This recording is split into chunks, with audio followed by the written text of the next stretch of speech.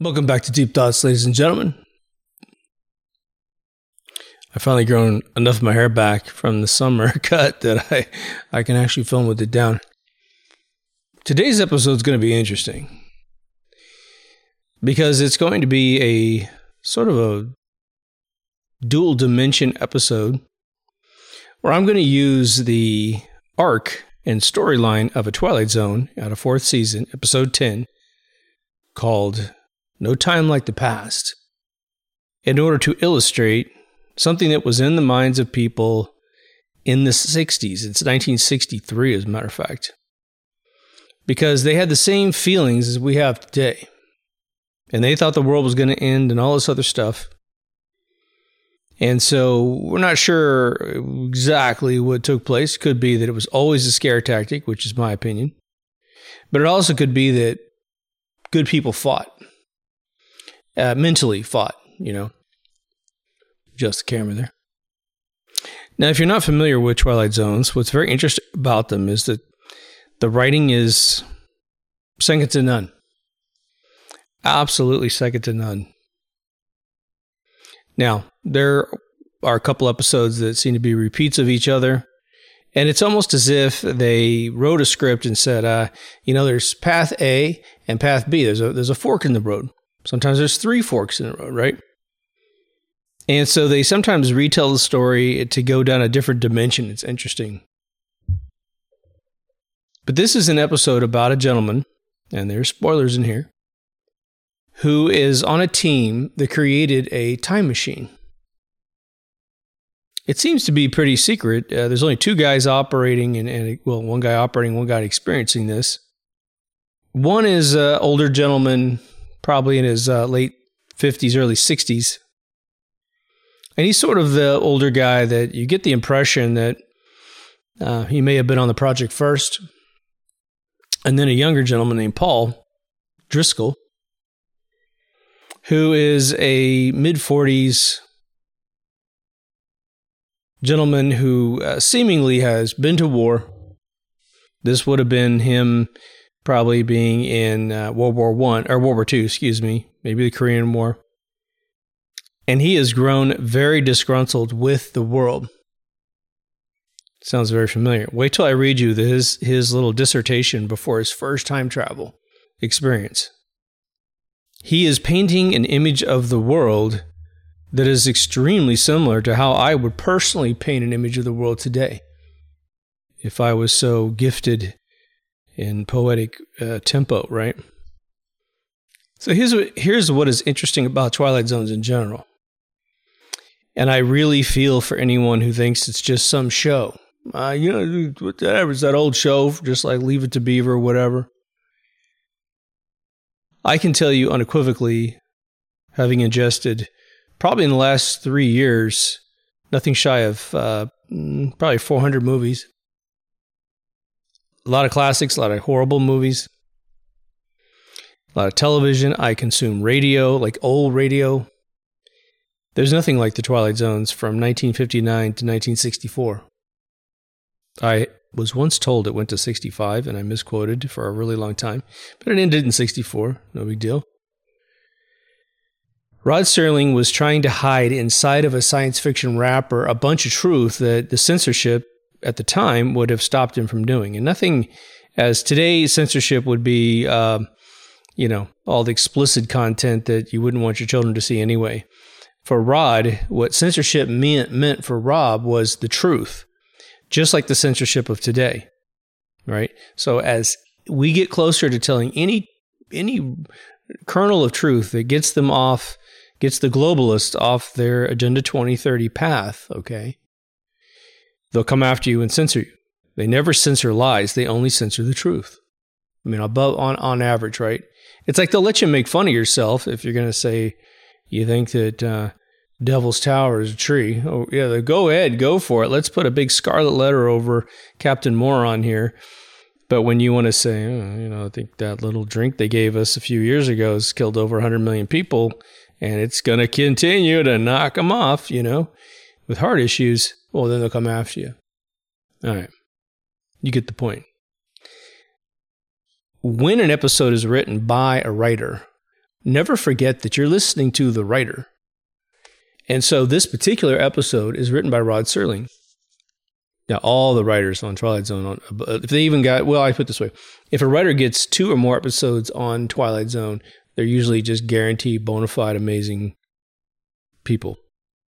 Rod wrote half of them. Okay. Rod is talking to us through this dialogue I'm about to read to you. Setting up the scene, there's a kind of a cylinder, about a 15-foot cylinder, and on top of that is a bunch of electronic equipment. You have to climb up on a ladder just like you would in some sort of storage tank. Coming down from that on both sides of the cylinder is 2 wires that go down to a platform, and you have these little glass, or, I don't know, about the size of a grapefruit, glass spheres every 3 or 4 feet. It's some hokey, cool, minimalistic, this is a time machine. That's all you need to understand. And it always works. It always works for the mind. It's just beautiful. But Paul Driscoll is standing on a platform, and he's the guy that wants to do a bunch of time traveling because he has a goal. And his buddy Harvey is up on the platform. And Harvey's like, why do you want to do anything at all? You're going to go do some stuff. And Harvey kind of barely understands at this point what Paul's got in mind. Paul wants to try and change 3 pivotal moments in history, as according to 1963, to help the world avoid pain and suffering. Harvey's like, I don't know about that. I don't know if that's a good idea. So Harvey says, well, what's so bad about today that you think you got to go back and change everything? And Paul, being not only technically wise, but wise in the ways of the world, which is what Rod Serling was. Rod Serling was nothing shy of I think he's 5'4", absolute badass in the Army. He was in Air Corps. Go read his history about the stuff that he did. I got a buddy of mine, he's like a huge war buff. And he didn't know that Rod had done all these things. And I said, well, you should look him up. You got your own opinions. But he knows all the heroes of history. And he reads Rod's bio, and he's like, oh my gosh, this is nuts. This guy was crazy. Amazing guy. He eventually got injured. But he was too small. Initially, they said he was too small to do like airborne stuff. And he's just like, hold my mic, So the first banter between Harvey and Paul is simply indemnifying Harvey from any responsibility if something goes wrong. Very flowery, very amazing. Now, before he gets into sort of his observation of what he thinks man has devolved down into, he says something very, very interesting. This is 1963. You know how on our show, my episode of Toxins got completely banned and removed. It's on the website. Go to deepthoughtsradio.com. Go into the remove from YouTube category. Or type toxins in the search field. But it's all the stuff. There's another episode called Codex Alimentarius, which is a crazy name for an episode that talks about the world movement, the World Trade Organization, controlling your food supply. But listen to this dialogue from 1963. Paul is kind of painting a picture for Harvey about just how great it is here, right? In the 63. He said, did you drink milk this morning? What was the strontium content? Has it occurred to you that the things you're eating might be turning your bones into sawdust? He says, oh, Harvey, speak to me of jeopardy if you will, but don't make it sound as if I have an exclusive franchise on the calculated risk. You and I share this dubious distinction with several million peers who inhabit the 20th century. And you don't care for the 20th century, Harvey says. He says, I do not, Paul replies. And here we go. I will tell you succinctly how I classify the times. We live in a cesspool, a septic tank, a gigantic sewage complex in which runs the dredge, the filth, the misery-laden slop of a race of man, his hatred, prejudices, passions, and violence, And the keeper of the sewer? Man. He is a scientifically advanced monkey who walks upright with eyes wide open into the abyss of his own making. His bombs, fallout, poisons, radioactivity, everything he designs as an art for dying is his excuse for living. I always tell you guys that most people worship their own demise, right? You guys know that's true. Maybe all the more grotesque by the fact that we don't recognize it as insanity. So he's playing counterpoint. Harvey looks down at him and says, Did it ever occur to you that some of these scientifically advanced monkeys make bombs as a simple expedient for survival? That across the planet, there are other scientifically advanced monkeys who would pulverize us into dust if they thought they could with impunity? And then Paul kicks back in. He says, I don't need a lesson on current affairs. I'm pretty well up on the times. The freedom-loving monkeys making bombs while the aggressors make bombs. But ultimately, someone pushes a button. And just as ultimately, the earth disappears.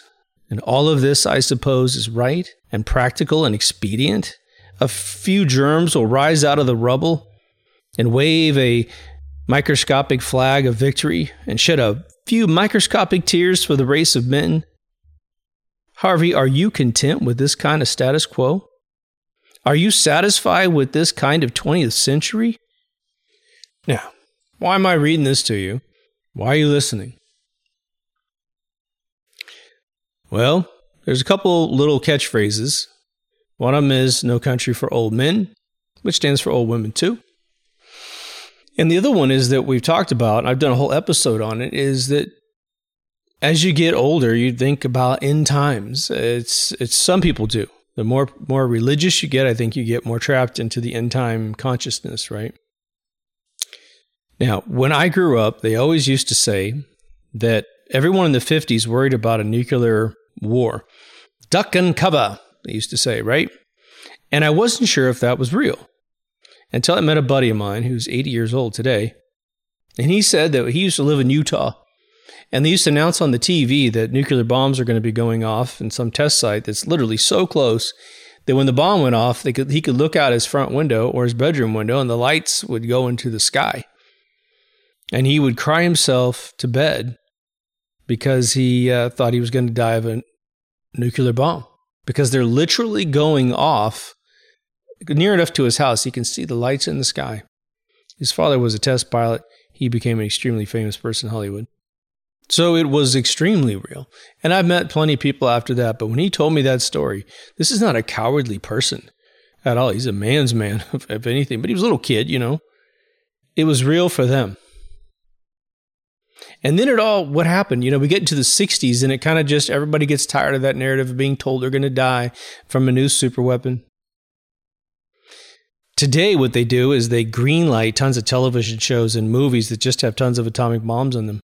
It's almost like an Ed Wood thing. Well, got to be a bomb at the end, you know, big explosion at the end, right? They just greenlight that stuff. And so everyone sees it and gets a little horrified and it kind of juiced back up to say, well, you know, it's really weird. You know, could they kill us all? Could it be like that?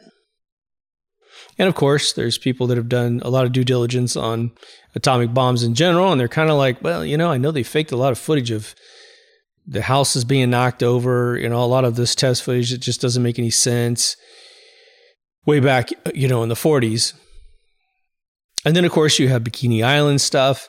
But you have to understand, when they say 10 megaton bomb, what that means is if you stack up 10 megatons of TNT and you pop it, nitroglycerin, and there's all kinds of movies and videos where they built these geodesic domes full of TNT to get the big, you know, round hydrogen-looking explosion. They've even done them in cylinders, I've seen. I've watched these videos. You can see them online. They utterly tested what it would look like to stack up a kiloton. But when you're the military, you can make a megaton, 100 megaton, just keep blowing stuff up, and it's going to freak everybody out. And yes, it's destroying Bikini Island. It's destroying these other locations. In terms of like fallout and that kind of stuff, well, I don't know. What happens when you put together that much TNT? Do you get weird flakes of compressed matter in the sky? Probably. Would you get radiation? Seems like you wouldn't, but then again, when you create that much thermal energy and blast it into the atmosphere, you are going to atomically disturb what wasn't disturbed before. And who the hell knows, right? Why don't we drink Drano? Because it'll dissolve us. It's an acid, right? Well, when you excite the atmosphere and all the ethereal matter that makes up the universe, you are just utterly ripping to shreds the currents that make up all discernible matter. The whole energy is matter, matter is an energy thing, which I think even Newton came up with that theory. And of course, E equals mc squared was in the Zurich patent office a year before Einstein was ever born. Don't get that confused. And the conversion algorithm. Who knows? But here's the key. It doesn't matter if atomic bombs are real or not. If they want to, just like other events that happened in 2001, if they want to spend a whole bunch of time and they buy let's say they buy a big giant warehouse in Los Angeles, New York, San Francisco, and they just, in the middle of the night, they just keep delivering stuff and delivering stuff and delivering stuff, and it's just a gigantic mountain of TNT. And they pop it. And it blows the living crap out of everything in that area, killing all kinds of people. And then in terms of like radiation and all that stuff, they're just going to tell you that's what it is, right? It's just like the movie Close Encounters, right? When they said the Devil's Tower had a plague on it. Richard Dreyfuss is like, man, I don't know. We'll see. And they all had these birds in these cages. And of course, the military is ready to zap the bird with a little puff on the side and say, see, your bird died. See, it is here. Don't take your mask off. But eventually Richard Dreyfuss goes, F this, pulls it off, and runs. And it was all fake thing. Don't expect him to not do that little thing. Rod Serling really believed that the nuclear bomb was real. The atomic bomb, I should say. And he believed that there was a true potential. And of course, he's living through the Cuban Missile Crisis. He really believes that everyone could die of this Holocaust. Plus, he had such an elevated IQ and an elevated perception of the world and people. Who knows how the hell he got this, right? The dude only lived to be 50 years old. Do you realize that? He died in 1975. Okay. So he was 40 by the time the show was concluding, maybe 41 or so. So he is conceiving of the Twilight Zone in his mid-30s. It might have been based on X-1, as I've often said, but whatever, you got a concept that you're going to create a little twisty-turny show, you still got to write the scripts. And we have proof that these are exceptional scripts. And everyone involved in production was the head of their game. Therefore, it translated beautiful to us. Everything was executed perfectly. Okay. But Rod is talking through this Paul Driscoll guy. Now, just to have a little bit of fun in the episode, I'll take you through the episode real quickly. Because it's a little bit of a can you alter time proof. And then there's kind of a big message at the end. What Paul Driscoll tries to do is go back and alter history in 3 key moments.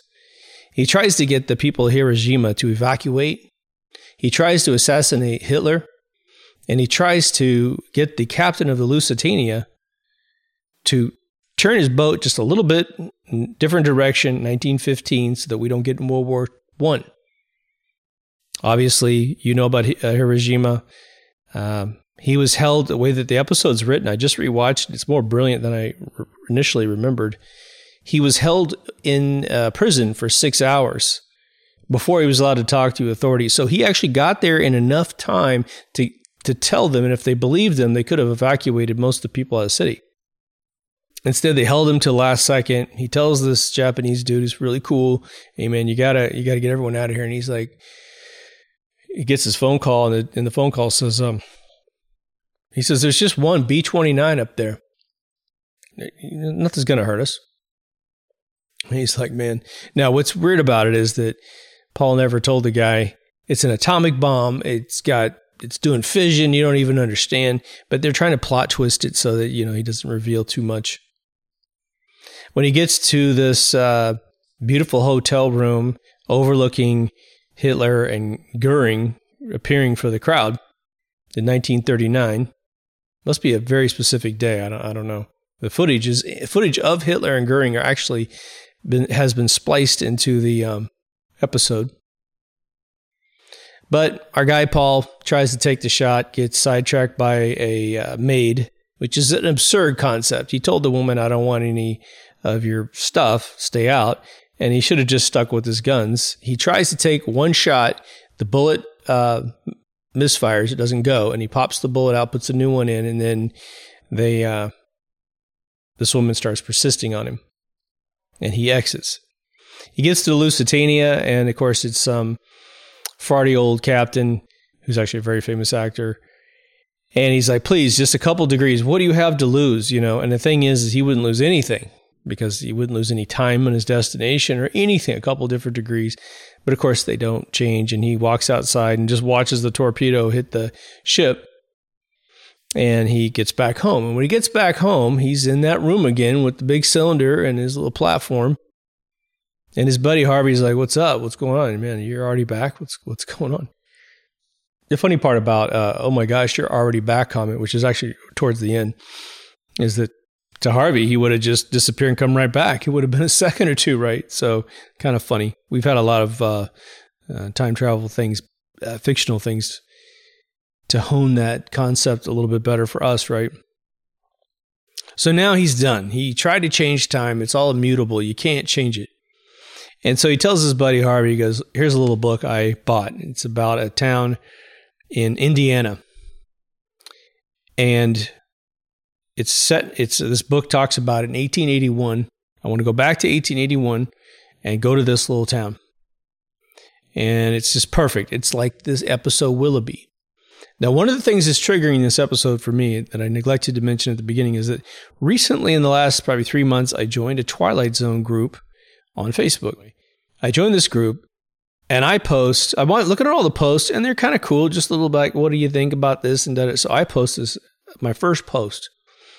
And I said, if you were stuck in any Twilight Zone for the rest of your life, which Twilight Zone episode would you volunteer to be stuck in? Because some of them aren't good, right? And there was 2 episodes that came up. The number 1 episode was Willoughby. And Willoughby is about a similar arc where a dude is a marketing executive in New York. His boss is like a really pushy dude, and he just doesn't have the chops to tolerate this pressure. Every single time he goes home on the train, he ends up falling asleep, and he dreams about that turning into a train. And then this conductor walks by and goes, Willoughby, next stop, Willoughby. And he's like, what the hell? He's like in the 1800s, and he's like, what the hell? And he keeps looking out the window, and it's this really cool, like super quaint town, right? And he's like, wow, man, maybe I want to get off. He actually tries to get off once. He gets off the train, all of a sudden, boom, it snaps, and he's back on the train. And it was a nice summer day in Willoughby, and he's on the train, and it's freezing cold outside. Funny, one of my surnames, just a couple generations back, is Willoughby.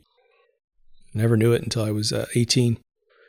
So that one's about 50% of the responses. People want to get off that train and get in, and the dude actually works it out at the end, but there's a bit of a catch. I haven't ruined anything for you.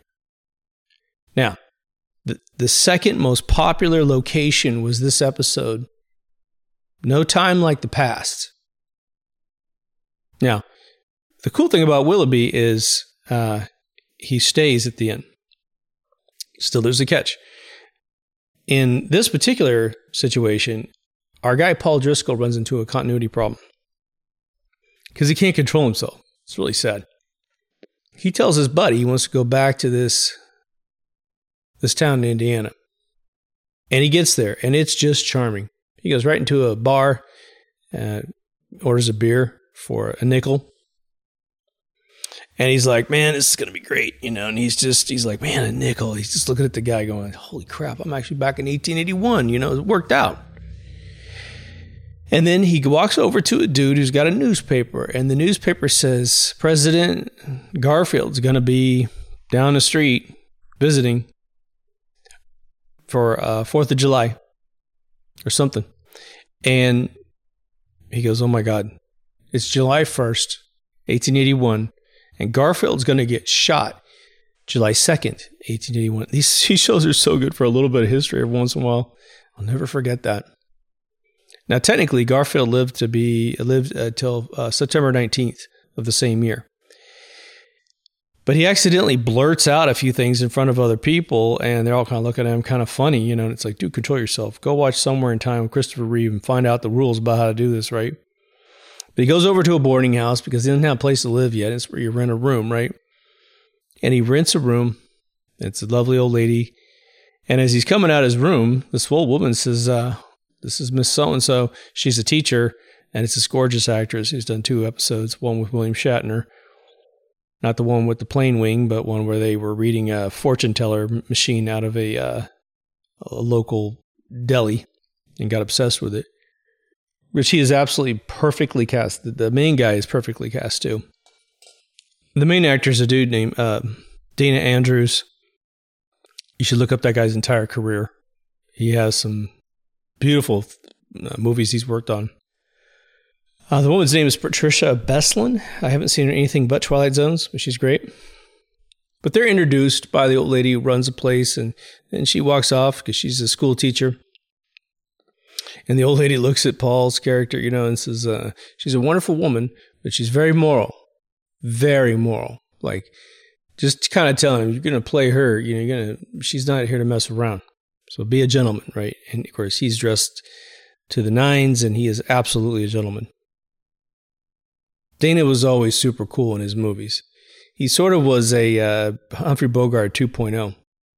So he goes out and enjoys the town a little bit, comes back in for dinner, and he's sitting in dinner, and he's sitting across from a guy. Now, this is 1881, so the Civil War ended in 65, so this is a good chunk of time has passed. But everyone at the table should remember, and does remember, the Civil War. A lot of loss in the Civil War, right? And it was America against Europe, basically, right? The South was Europe. Not the dopey citizens that got caught up in it, but, you know, plantation owners were always European oligarchs trying to control industry and exploit slaves and stuff. And once the North figured out that, oh my God, we've allowed slavery to happen, we got to clean this mess up. That's why the slaves in the North wore suits and dresses, because they were like, okay, we got to show them how to survive around here and get some money in their pocket, right? Freedom was just the first step of rehabilitating that huge problem, right? But this dude across the table works at a bank.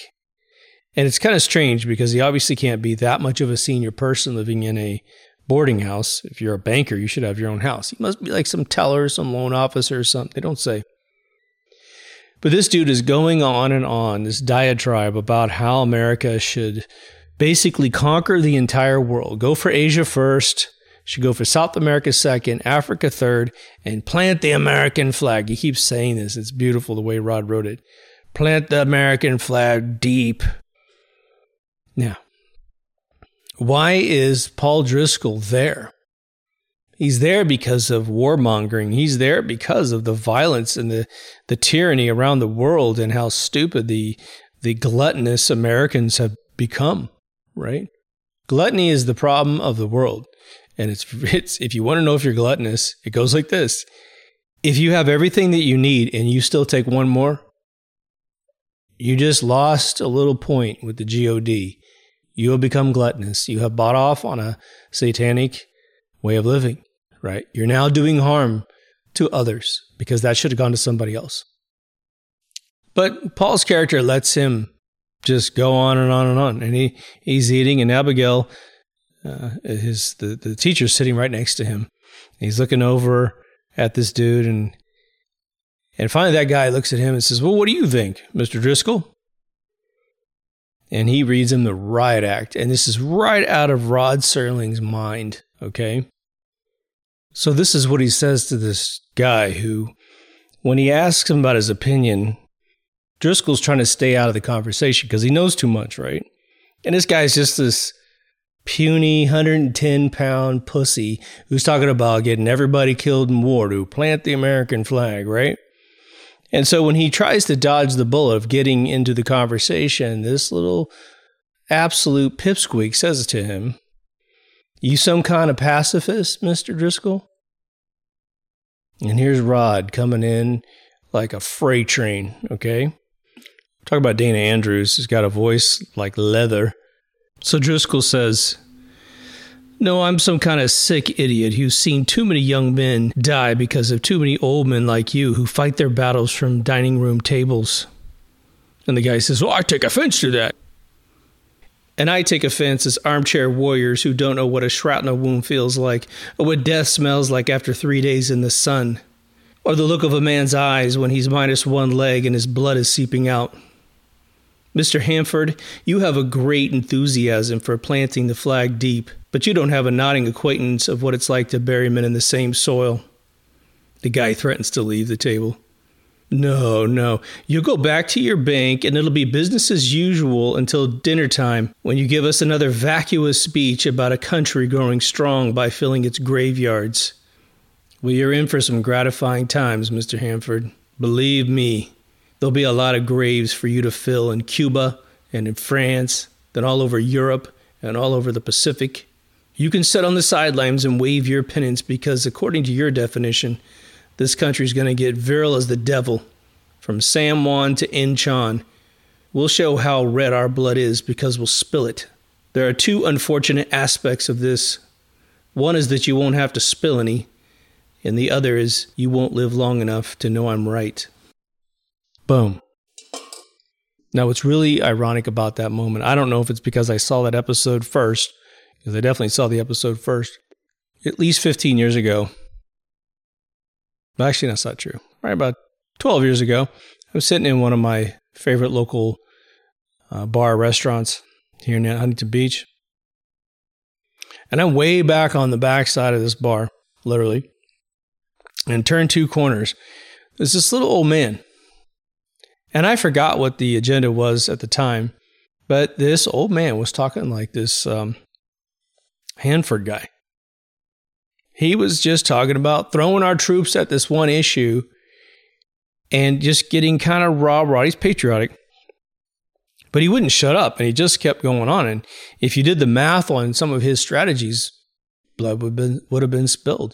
Everybody would have died. And this guy's like in his 60s, at least. A little Italian guy. I just couldn't take it anymore.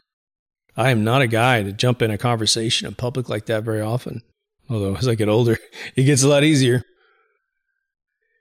But I laid into this dude, and I just looked at him. And I got a whole bar full of friends and some people I don't know, most of everybody. I mean, I knew the owners, and I was a big part of this place. And I just laid it to him, and I said, look, man, it's easier for you to say that because you're here and you're safe. And I said, you just talked about slaughtering, thousands of American soldiers with just no problem at all, no hesitation at all. Something like that. I'm paraphrasing. Now, here's the beautiful thing that happened about that moment. I kind of felt bad because and he just looked at me and he was just literally getting what I was saying, and he was sort of stunned. His face looked a little stunned, and he's an older guy. It's hard to stun an older personality. They've already seen all this crap before, right? I think we're waiting to sing later that night. But anyway, I went around the corner to go to the restroom. And this guy hops down. He's really short. And he grabs my arm gently. And he says, hey, man, you're right. I was out of line. And I just got carried away.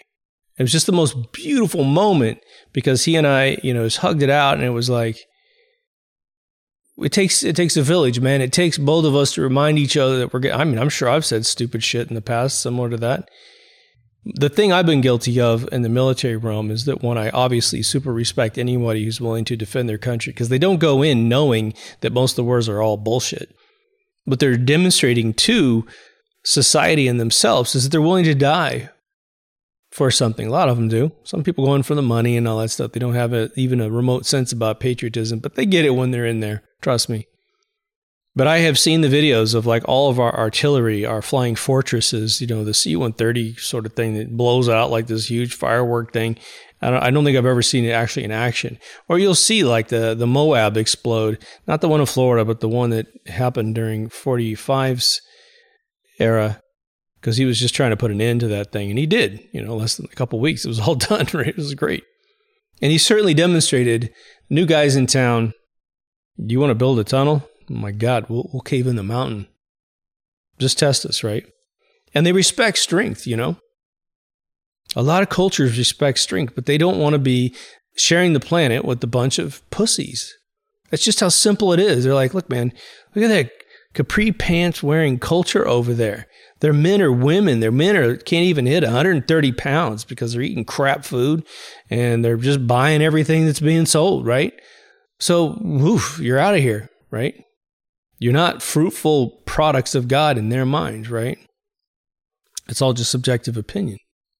So our buddy in the episode, Driscoll, he obviously kind of gets fed up with dinner and he goes outside. And Abby follows him. She's so gorgeous and so sweet and so wonderful, right? It's a fictional character, but they don't make them like that anymore. Guarantee it. But she's like, hey, I really love what you said. And she goes, this is all fictional stuff, but it's illustrating a point. She goes, my two brothers and my father were killed on the same day in, some Civil War thing. And she goes, my mother, for the 15, 12 years she lived after that, the whole house was a funeral every day. She never got over it. So I kind of like what you said in there. Spilling blood is probably not the best way to get things done. But she's like, well, what were you talking about these other places? I mean, where are they? And he's like, oh, shit. He's like thinking to himself, damn, I screwed up. I already started talking about the future. But this process continues going until Driscoll attempts to change something that he knows about in that time frame. And he ends up causing the problem by trying to stop it. Essentially, time in this particular episode is not multidimensional. He's in a timeline, and if he tries to go back in time and change something, he has always been back there and always tried to change it and always failed or did affect change. What's kind of silly in the continuity of the episode, just as a digression, is that he proves 3 times at the beginning of the episode you can't change anything. And then when he goes off to 1881, his buddy Harvey's like, hey man, don't change anything. As you change something, you create one little change that could change the whole universe, right? The butterfly in Peru changing the price of tea in China. But they just established that's not possible. So Harvey should have just been, all right, well, if you go back, then you've always been back there. Whatever you do, it's always been that way. So don't try to change anything because it's always been this way. And if you try to change it, you will be the cause of it, or you'll fail, one or the other. When he finds out that he's got this issue, and it's kind of funny, he disengages from the continuity of the science of the episode, and he comes back home. And what he does is he realizes that he belongs in 1963. And that's sort of where I want our brain today. I check the at least claimed demographics of the channel. This comes from a couple different sources. I guess at some point we're telling online folks how old we are because YouTube will tell me how old people are on average who watch the show. It's really rare. I don't remember telling it my birthday, but I guess maybe we did. Shit, I don't know. Or it's deriving it from Google information or something. Obviously stuff we opted in to do. But there's this thing that happens without any negative news or anything, but there's this art of thinking about nostalgic, amazing moments in your past. And some of us can recall it at unbelievable levels, and it's a muscle. You either ignore it and you don't have any memories that have any attachment to you, or you can remember things crazy. Like I've joined a few Facebook groups recently that are educational or historical about things like old video games, because for me, I was making video games in my teens. So the games that I played were very influential to me on how I was actually what was I going to make next, in like electronics pages where you learn more electronics, right? It's okay to look backwards. It's okay to appreciate your past 150,000%. It's okay. No problem with that. What is dangerous is if we start to dilute our present with our past in a way that instead of perhaps taking some of the magic from the past, if you can, and injecting it into your future, making it a better place. We don't do anymore. We don't go to picnics anymore. We're on our phones too much. Let's just make a policy. We're off our phones for this amount of hours or whatever. If you could possibly convince another human being to do that.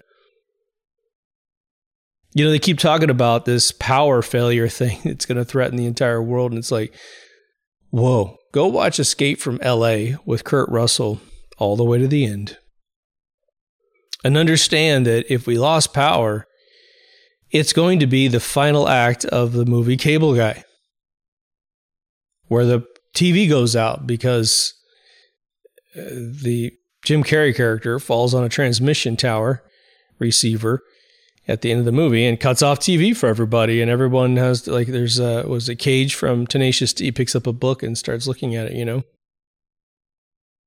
We have dehumanized ourselves with the electronic world. And one of the things that is the most counterintuitive is the idea that they're going to cut off the internet, cut off power, which is their absolute control apparatus.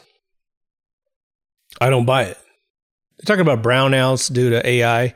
This is the funniest story. They're saying that artificial intelligence is going to get so popular in the next 3 years that these giant farms that have the AI, neural nets are going to suck so much power down. It's going to put Bitcoin, GPU farms to shame, and it's going to cause brownouts. If that were to ever really happen, that's all fake. Give me a break. And they've got all the gigawatts figured out of how much it's going to take. And they're trying to tell you that, of course, we've got an idiot for president who's trying to get rid of, energy.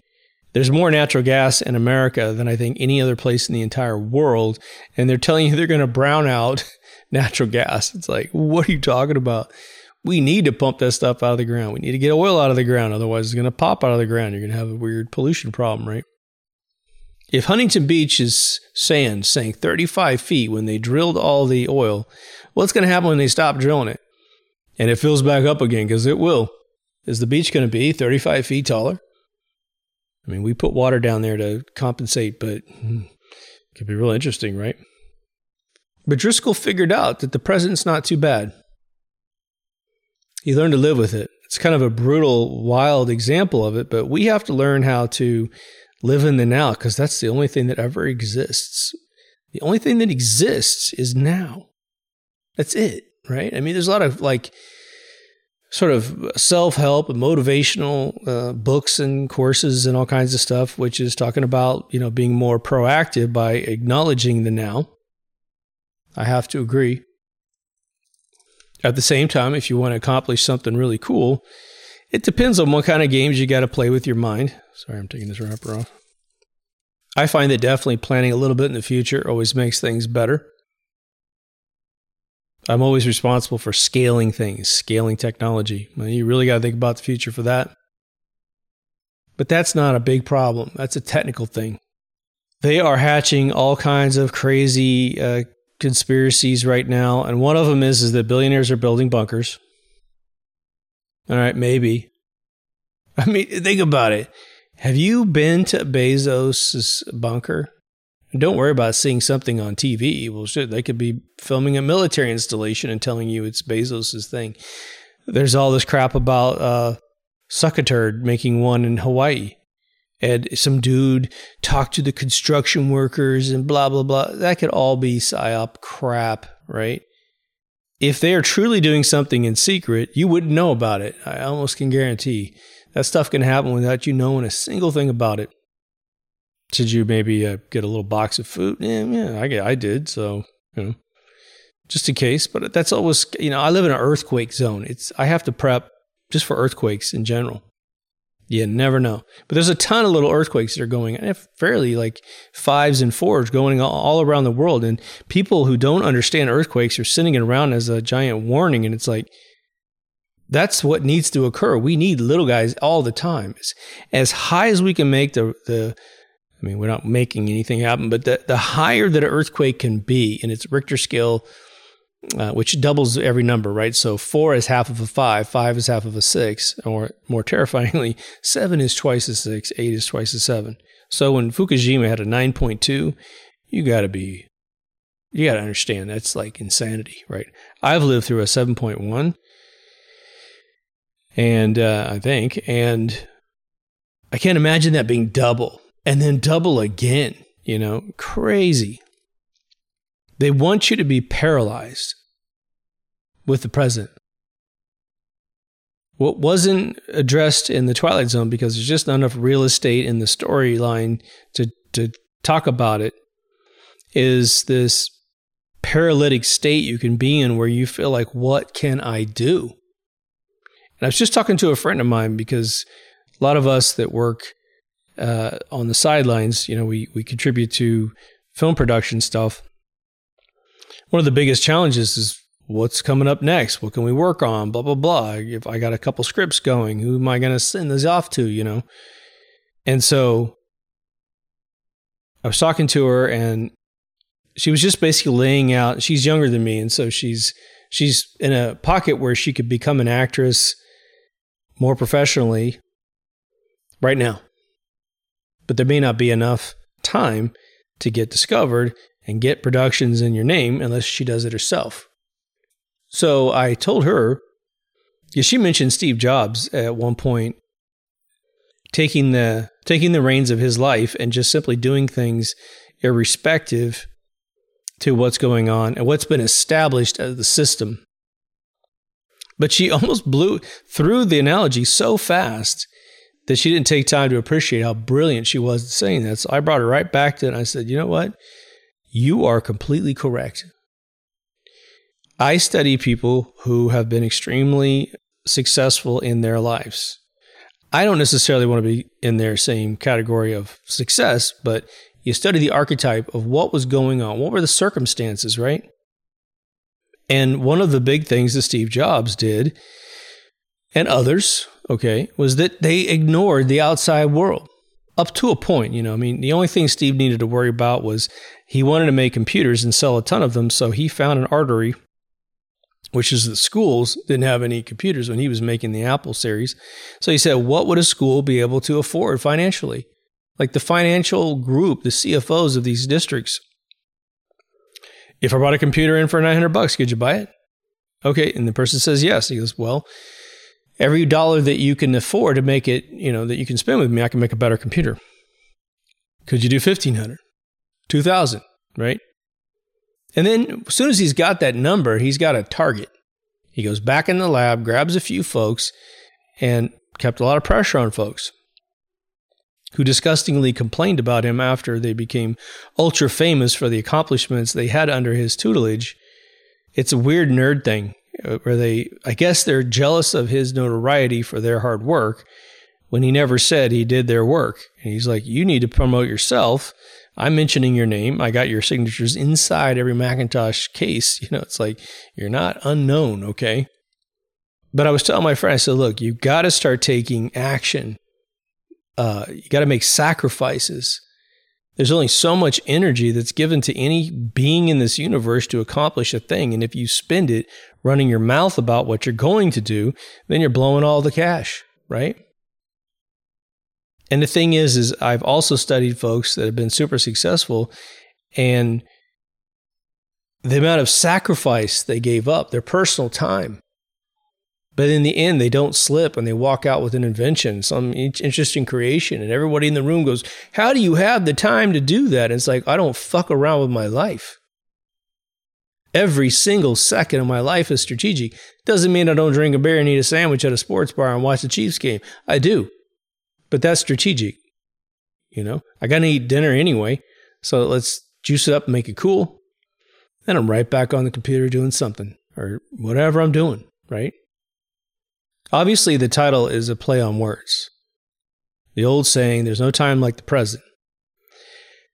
That's really where it ends up focusing.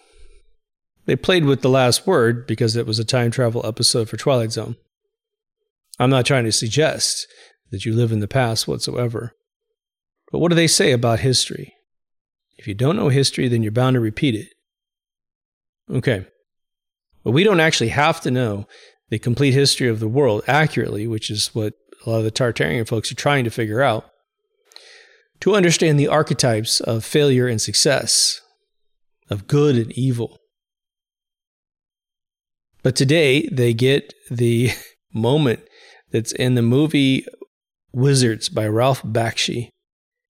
If you haven't seen Wizards, released the month before Star Wars was released, if not the week before, You didn't hear about wizards because the movie Star Wars knocked it out of the theater.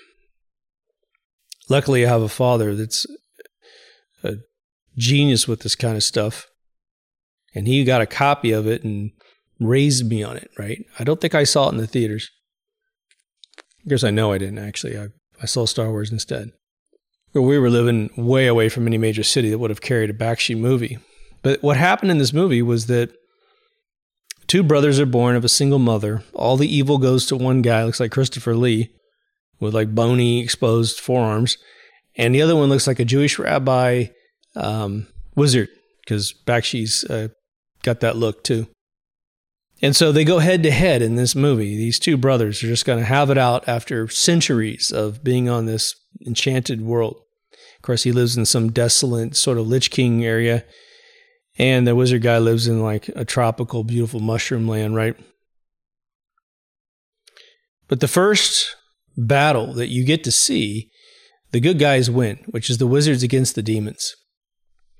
These demons come across this hillside, and the elves who are there just kick the shit out of them, man. Just arrows and just slaughter them.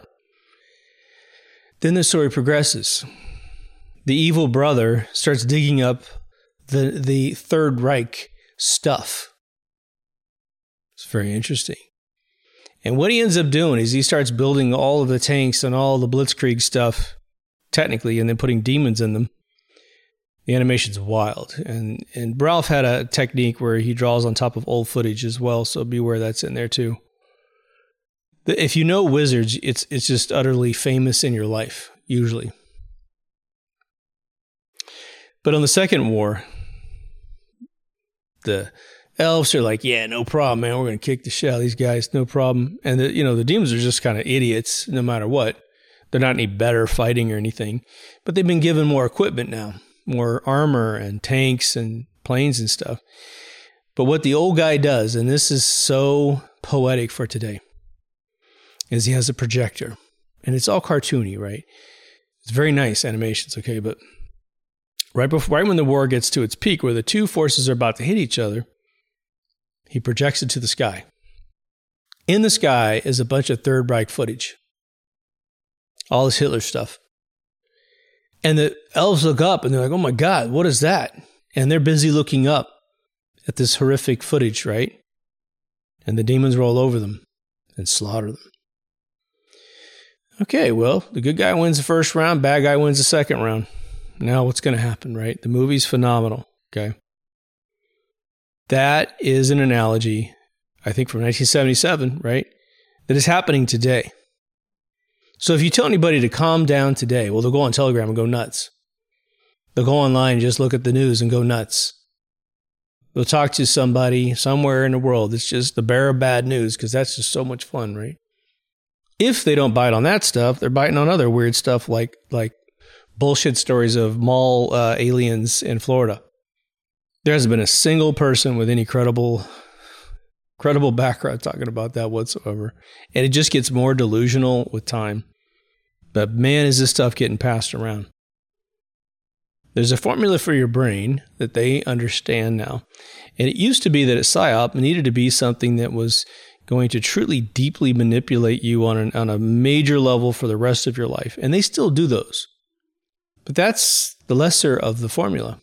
And I would say it's barely a 2-digit percentage at this point. What the big game is to just simply waste your time. At the end of a day, if a Project Looking Glass AI could calculate, and they can totally calculate this person, and we're all guilty of it a little bit, they launched this app and accomplished nothing in their life. A Facebook, an Instagram, a little tiny parlor game, whatever. They streamed 4 hours of Netflix.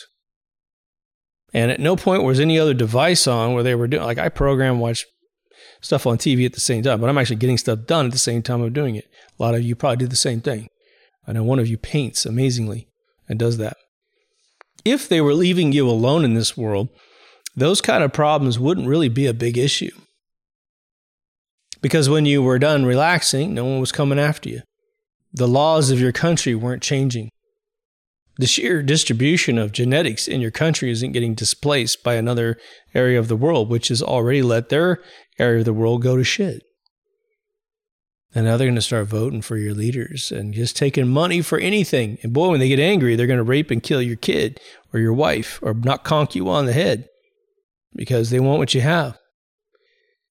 And they won't see any jail time because it's a formula, right?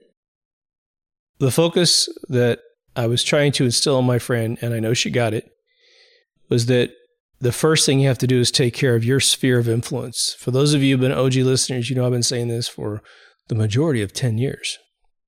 I have to say, when I started the episode, or started this show a long time ago in 2015, I didn't completely understand that. I was just always busy, and so I didn't see it.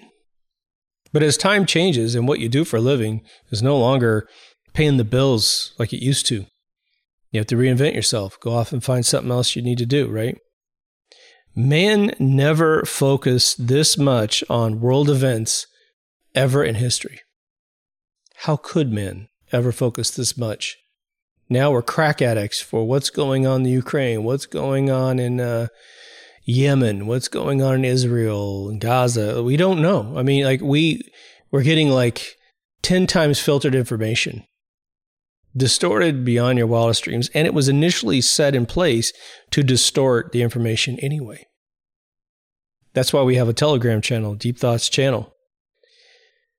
We try to filter out a lot of the just obsessive negativeness, right? Because we could show you all the war footage of guys getting blown to pieces in the Ukraine. We could.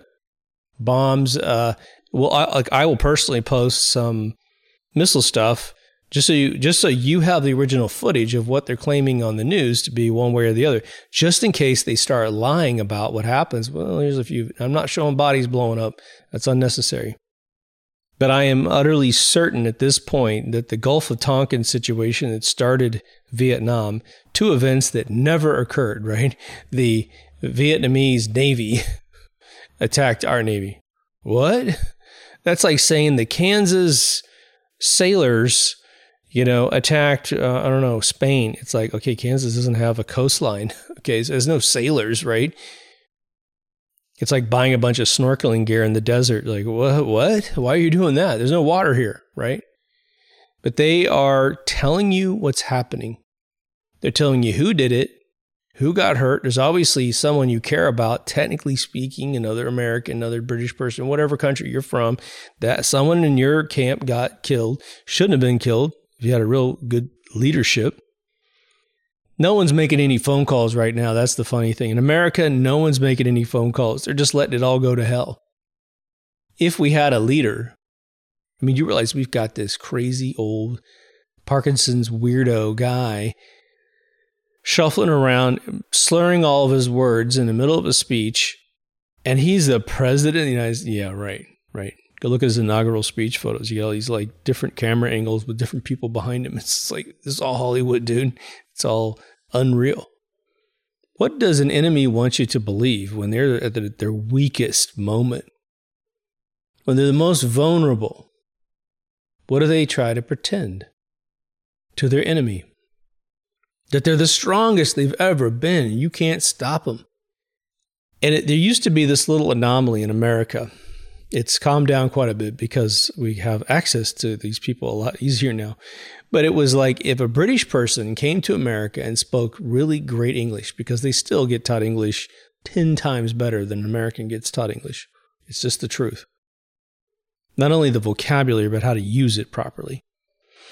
But back in the 70s and 80s, when I was kind of listening to this kind of stuff, even the 90s, it was like, you're smarter than me because you can speak English a lot better than me.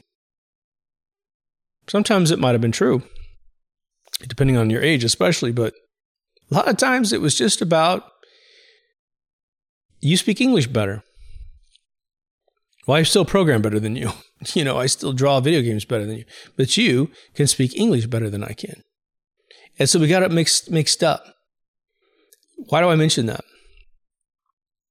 When you have these Telegram channels that just inundate you with Davos meeting minutes from Klaus Schwab, right, or whatever, this dude is talking to you like he runs the fucking world. Guess what? He doesn't remotely run the world. Neither do any of his constituents run the world. Oh, can they crash the economy? Oh, sure. Whatever. If you're subscribing to that, how much of your money do you have in a stock market, which is has worse odds of making $1 than taking your paycheck and putting on a craps table every single time you get paid? People ask me all the time, you got Bitcoin? Why would I have Bitcoin? I got a buddy of mine who's a millionaire, multimillionaire in Bitcoin, but that's because he was in Brooklyn in 2009. He got in early. Those moments are not there for me anymore. That's a lottery ticket he won. I can't get back in time and do that again. Plus, it was a shit ton of work. Ton of work this guy did in his 20s. Okay. What affects the price of Bitcoin? Anything. Anything and everything changes the price of Bitcoin in this world. Why the hell would I take any of my hard-earned units of cash and put it in that? Now, cash sucks too. It really can't be about those formulas. You have to get what you need and own it. Don't lease things that you need. Buy things that you need. Buy the maximum quality you can afford. But make sure you can afford the other stuff that you need too. They will continue to screw up the world off and on, constantly. But if you were to ask people, probably in the late 50s, early 60s, if they were ever going to get out of a world where every day they worried about atomic bombs, they would probably tell you no, because they had been in this since the bomb was dropped in 45. That fear was festered, right? They had a little bit of a baby boomer thing from 45 to about 1950, where all these babies popped out because everyone was so happy to be out of the Depression, which started 15 years earlier, right? They caused major PTSD in people. But did we get out of that mess? Because we got right back into Vietnam, right after things started calming down. Vietnam was there, and no one seemed to worry about the atomic bomb during Vietnam. Why? Because the Vietnamese didn't have it, and we would never use it on them because they didn't need to. So it all ends in about 74. And then what do we have? We have 1975 to about 1990. This country of America never saw a better era than those 15 years. Now, were there negative things in those 15 years? Sure. But they were things that you could eat at your dinner table and not have to talk about them. And everything's, Iran-Contra, who gives a shit, right? You try to make that important in your living room in Kansas? I don't think so. Who cares what Ollie North did, Yeah, everything affects everything, but you don't need to worry about everything.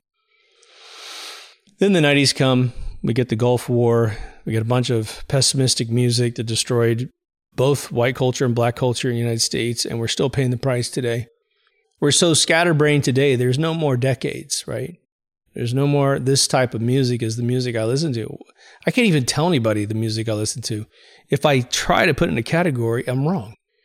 It's incomplete. It's like, well, it's got some of that in it, but it's got this other thing in it too. I think that's by design. But we'll get out of whatever we're in. Yes, they are doing all kinds of medical things to us at this point, but that's only if you buy what they're selling.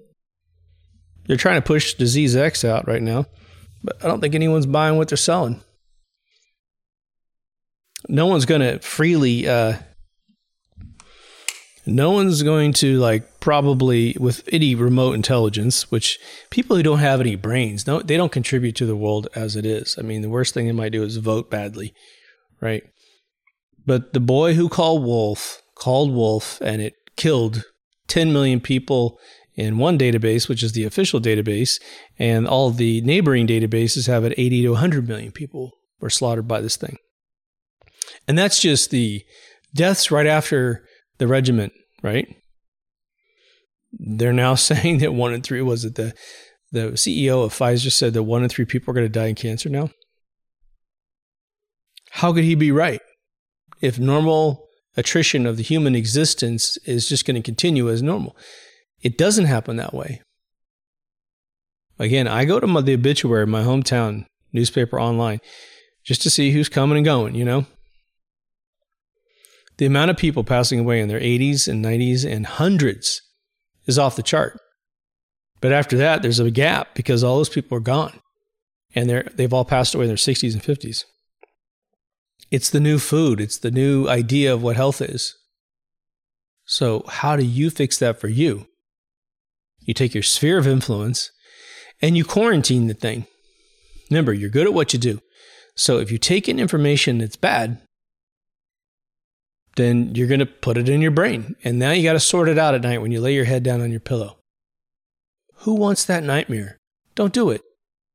There's Telegram channels that put the news, the fake news, in their channel. Just every single bit of like frustrating liars, big giant, troughs of this stuff. We filter all that crap out because we want you to put stuff in your brain that works. So you don't have to filter it out. I actually have to communicate with our admins. I don't want just, videos that just make you feel horrible. Why the hell would I want you to see crap like that? You know those people exist that say things that you don't agree with, and they're delusional in some cases, and mental illnesses. Okay, we'll go someplace else for that because this is an area where you should be growing constantly, should be improving your existence. And you don't have to agree with anything, but it's just, okay, there's a funny little video where a dog's got 6 butterflies trying to land on his nose, and he's just rolling around in the sun. He's like, it's the greatest little moment of his little life, Every once in a while you need that too. Just remind you of what God's world is really like, right? Now, I got a little bit of time left, so I'm going to address something here. There have been a lot of people over time that had a hard time ever transitioning into believing in God. I think Stephen Fry he's the actor who was in Jeeves and Wooster. And I think he was Jeeves, right? And he's an amazing actor. He's kind of done with his career at this point, I think. But he gave an interview once, and he said, "I can't believe in a God.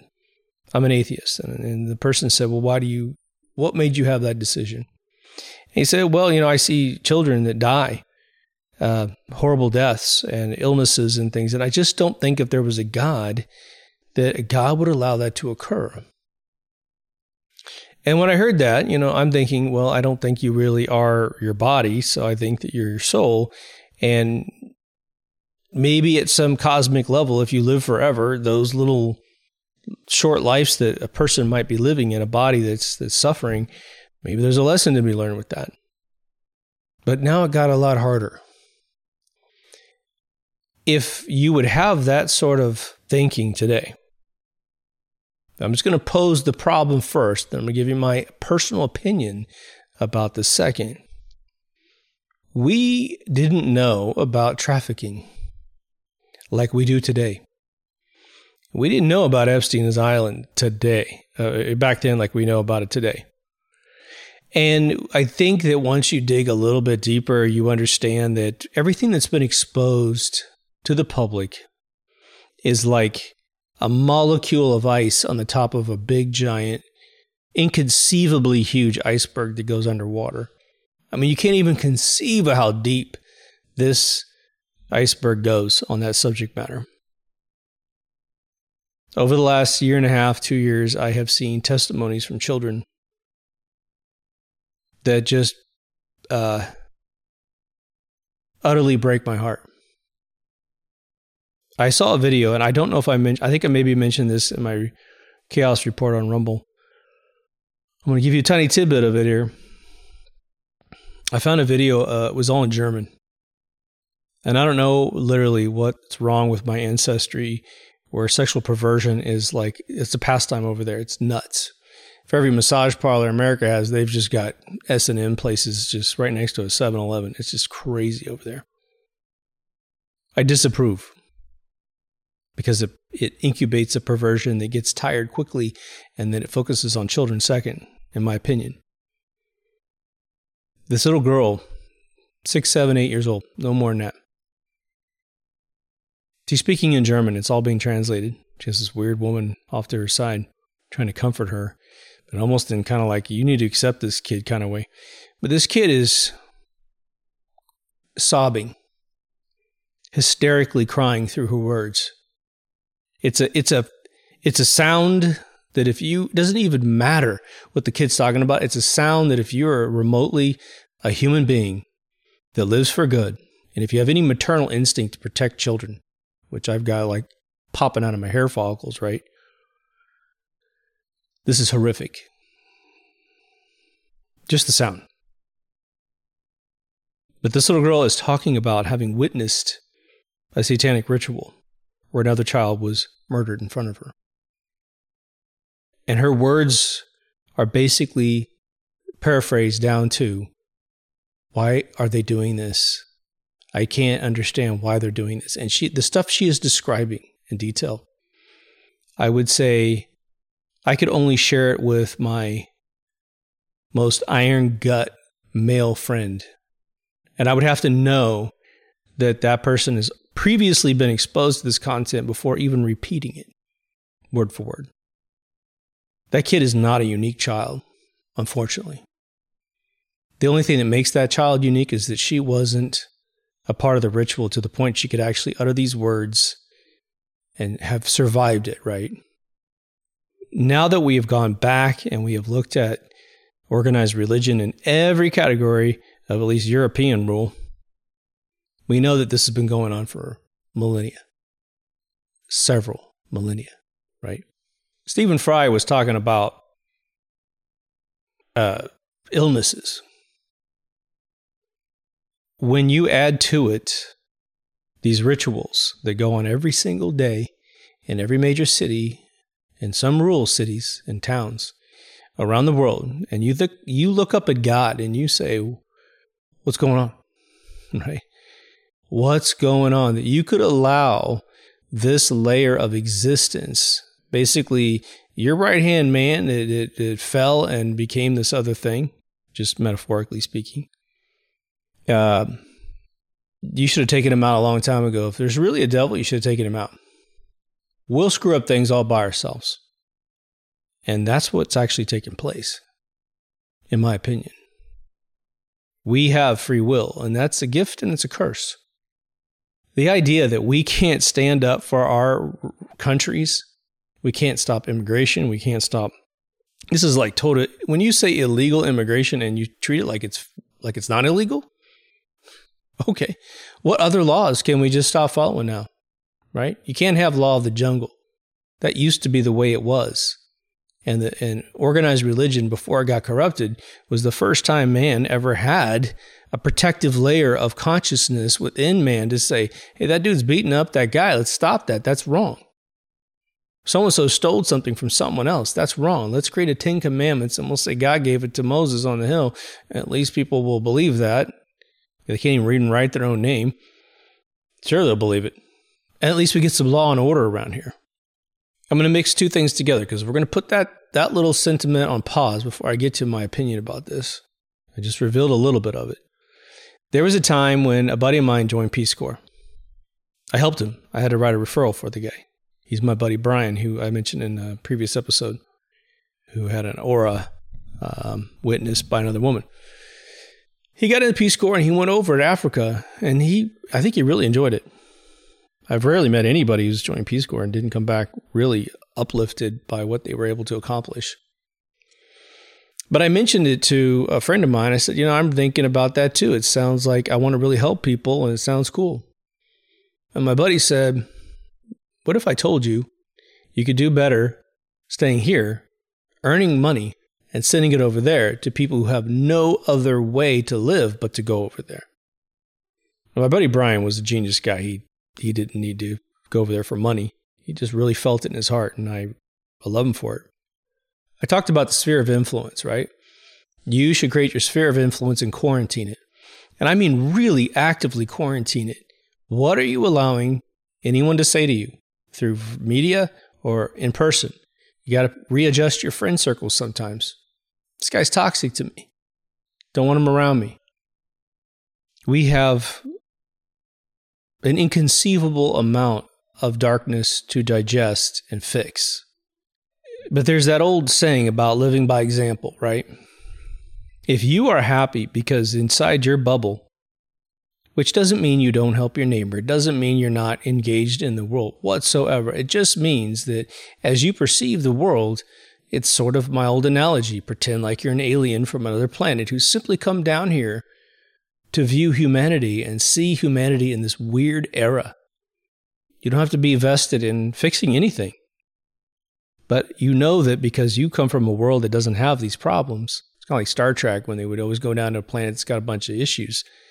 They usually use their history of Earth, having gone through the same issues, to teach a new culture.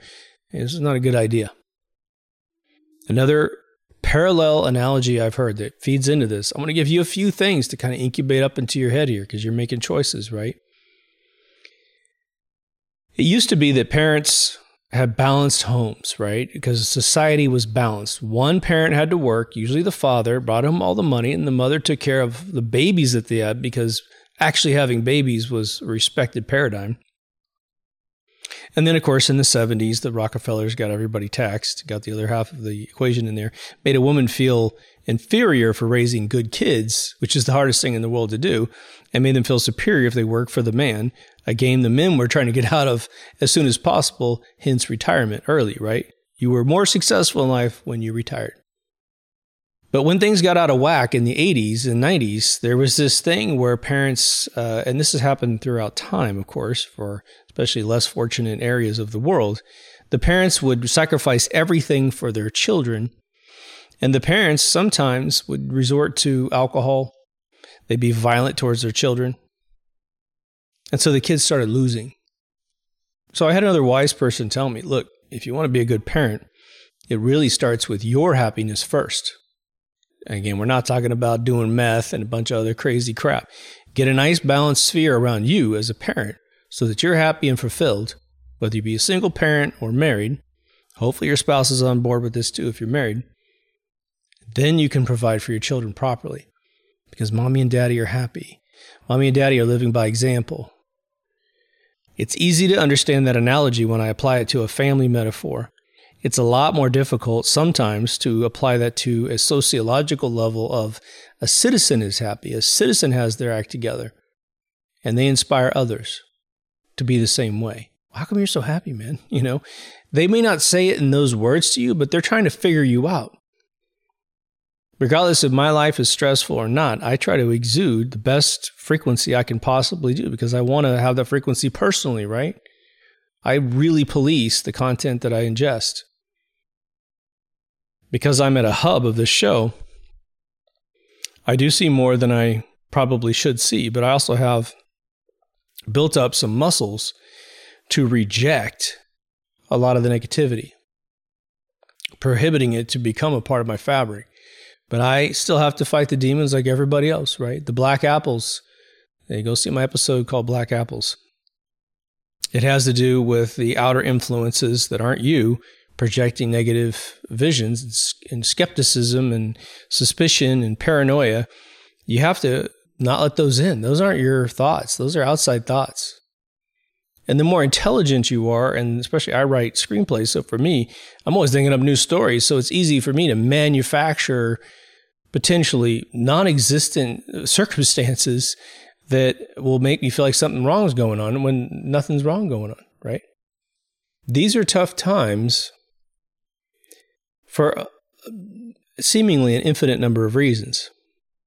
Humans, I think, at least if I study my grandparents alone, which were very well-balanced people, but there were things in the 30s, 40s, 50s, 60s, 70s that you simply didn't talk about. If something was going wrong, men most definitely became super stoic and just kept it inside them, and then they were very grumpy. Instead of just maybe pulling someone aside in the family and going, look, I just need someone to talk to. And just let us have it, and we're just listening more than talking, and just they get it off their chest, right? Well, it doesn't happen back then. It didn't happen back then. But today we are much more open. But there's an attrition of learning the truth, and there's an attrition of acknowledging how you feel, because you could take something that if you ignored it, it might go away tomorrow. But if you focus on it, you can maybe manifest more negativity in that direction. There's a lot of, sci-fi and existential conversations that we experience and we'll have even talk on this show. But one of the concerns I have is that we are in a multi-dimensional world where you're picking the next second of your life. And if you have a bad frequency, you're picking the next second where things are going to go wrong. So it's important you filter what could possibly make you pick the wrong second for you. You got to pick the good second next. And it's tough. And you make a bunch of mistakes as you're doing the right stuff, right? Anyway, so let's do what we can to compare notes. I want you guys to be the happiest, most fulfilled people that exist on this planet. And it doesn't mean I think for 1 second you're not going to go through the eye of the needle once a year, once a day. You could be in a weird state. But just make sure that the vector you're on is in your control so that you can pick the proper second for yourself. I want you to learn what this Paul Driscoll character learned in this Twilight Zone. You do live in the now, and there's really no way to escape it. We don't have time machines. We have to figure out that societies have gone through these horrific phases in the past and come out on top.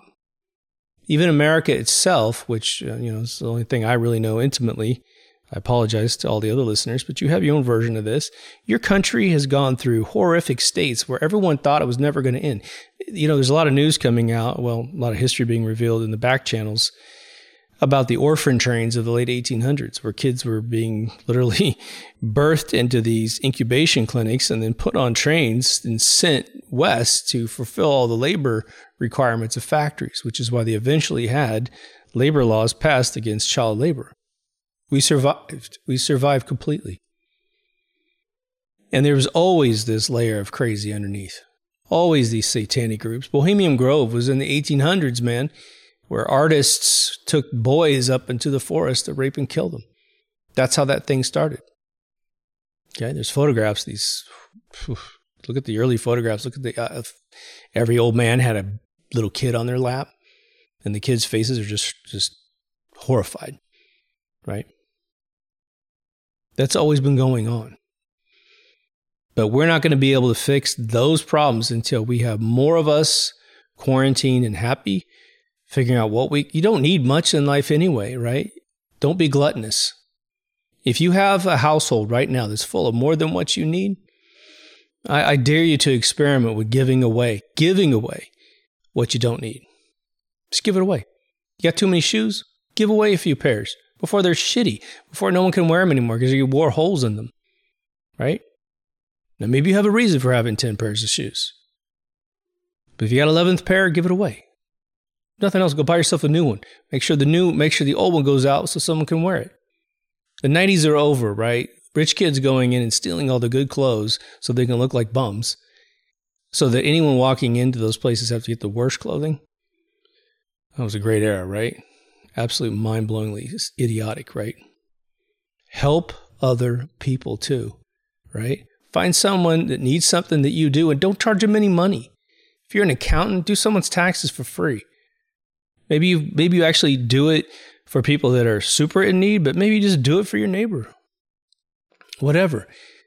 They may not even appreciate it initially. You want to probably find people who appreciate it, but there's a guy out there that's got a YouTube channel. All he does is mow lawns that are overgrown and crappy. And everybody turns him down immediately. And he goes, no. I have a channel on YouTube. I make money off my ads. And it's just, I'll do it for free. And these people just feel amazing. You don't think they pay it forward some way? Some don't, some will. Has anyone ever helped you without you having to ask? It's rarely happened in my life, but my whole life has been based on doing that for no money. And they may give you money in the end. You can take it if you want. Make sure they've got it to give. But there's a special feeling when you don't take it and you don't expect it, not even subconsciously. They say it takes a village. Well, I don't know what the hell you call it now, but it takes a bunch of us to help out. I know you feel me. If you haven't been to deepthoughtsradio.com, there's all kinds of videos on this kind of stuff. If you're new to the show, just understand, if you can type in the search field on the website a subject that I have not covered, let me know. in the comments so I can make that video. There's all kinds of historical characters I would love to cover. It takes a tremendous amount of research because I want to do them solids if I do that. So that's the only weak spot I've got. I know there's hundreds of people out there I should be covering. It just is compromised by my time availability. But there's audio, video, a little store up there for some funny shirts. I make no money from that store. The prices I'm charging is like $1 over what I have to pay to get them made. So enjoy yourself. But to those of you who join me on Patreon, just understand you get the drops usually before everybody else. You definitely get the audio the second it burns. Audio goes first. And the video takes hours and hours to encode and upload and then encode on the site. And then I got to clean it all up. And then I push it out on a certain hour of the day. So you get a little bit of extra with that. Some of you just send me little contributions on PayPal. Thank you so much. I have found out how to reply to you directly because at first they were hiding who you were and I couldn't even say thank you. It was a horrific thing. But I'll put your name in the credits too. Be a part of history. If that appeals to you, because you are. Anyway, take care of yourself and someone else, and I'll see you in the next Deep Thoughts. Over now.